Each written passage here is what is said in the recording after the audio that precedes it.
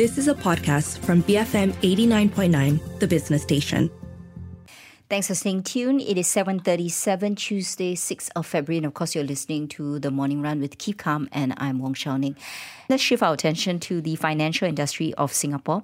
So the city's largest money laundering case last year put a spotlight on the role that some single-family offices played, and the authorities have been weighing tougher measures. And Singapore, of course, has seen an influx of wealthy families interested in setting up single-family offices in that city-state with an interest to tap into tax incentives. So the number of Singapore-registered family offices, which manage tens of billions of dollars of private wealth, that has leapt from just 50 in 2018 to more than 1,000 at the end of 2022. But how will these increased surveillance and safeguards against laundering risk in the family office space impact the sector, and does it spell some opportunity for Singaporean banks? For some answers, we speak to Jane Mahmud, senior analyst at Bloomberg Intelligence. Good morning, Sarah. Thanks for joining us. Now, how has Singapore's largest case of money laundering, which was uncovered last year, impacts its financial industry, and in particular, the family offices? Are tougher measures being considered? Good morning, and thank you very much for having me. Yes, Singapore's single-family offices will need to contend with stricter regulatory scrutiny and also higher compliance costs this year.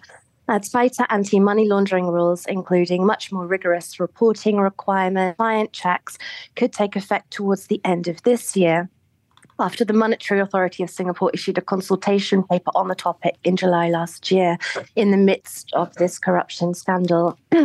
This is part of a wider plan to close legal loopholes in the wake of the 3 billion money laundering scandal, which was actually linked to illicit online gambling in China and allegedly involved a number of global and local banks based in Singapore. Now, the proposal still could end up being watered down a little bit because MAS has yet to publish its response statement, but could come into force by the end of this year. But this isn't actually the only obstacle facing family offices in Singapore. Since around June, July last year, single offices in Singapore seeking tax breaks have had to meet higher regulatory hurdles, including a 20 million minimum fund size and stricter rules around having investment professionals actually on the ground and higher requirements around local business spending. So on tougher tax break criteria and stricter corruption controls, family office growth might slow a little bit in Singapore.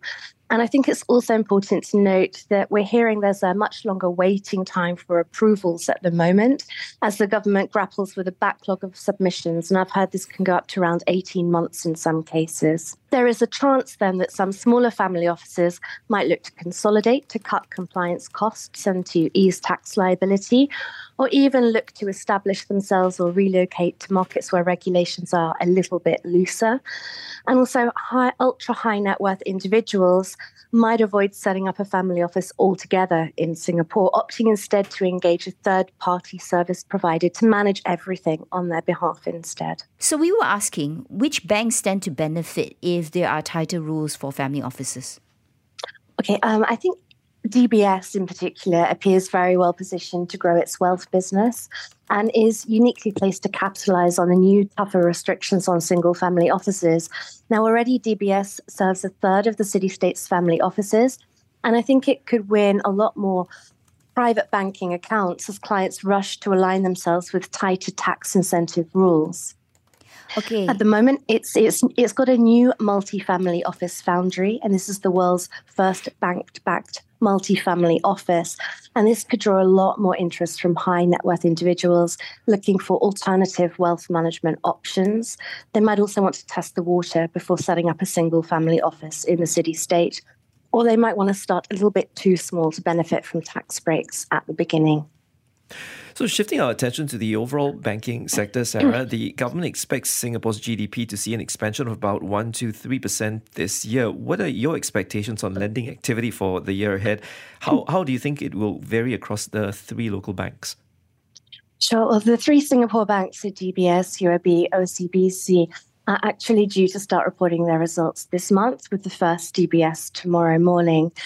We do think their lending activity could pick up a little bit in 2024, but sluggish business lending in particular could continue to pressure loan growth until around the middle of the year. In their 2023 results reporting this month, we do expect the banks to report flat to low single-digit loan growth, with system-wide bank loans for Singapore having fallen by 2.9% in 2023. And that's according to the latest data from the Monetary Authority of Singapore released just last week.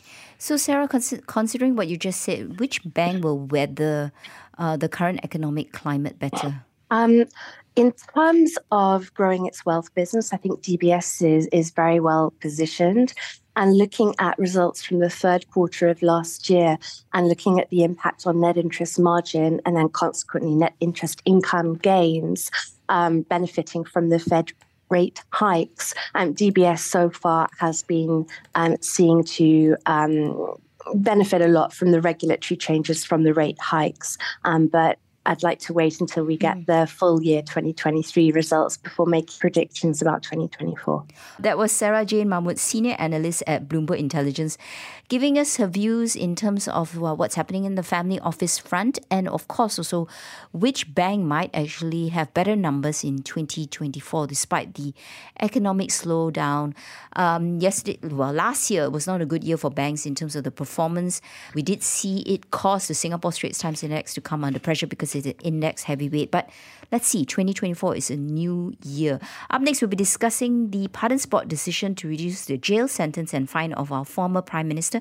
Stay tuned for that, BFM 89.9. You have been listening to a podcast from BFM 89.9, the business station. For more stories of the same kind, download the BFM app.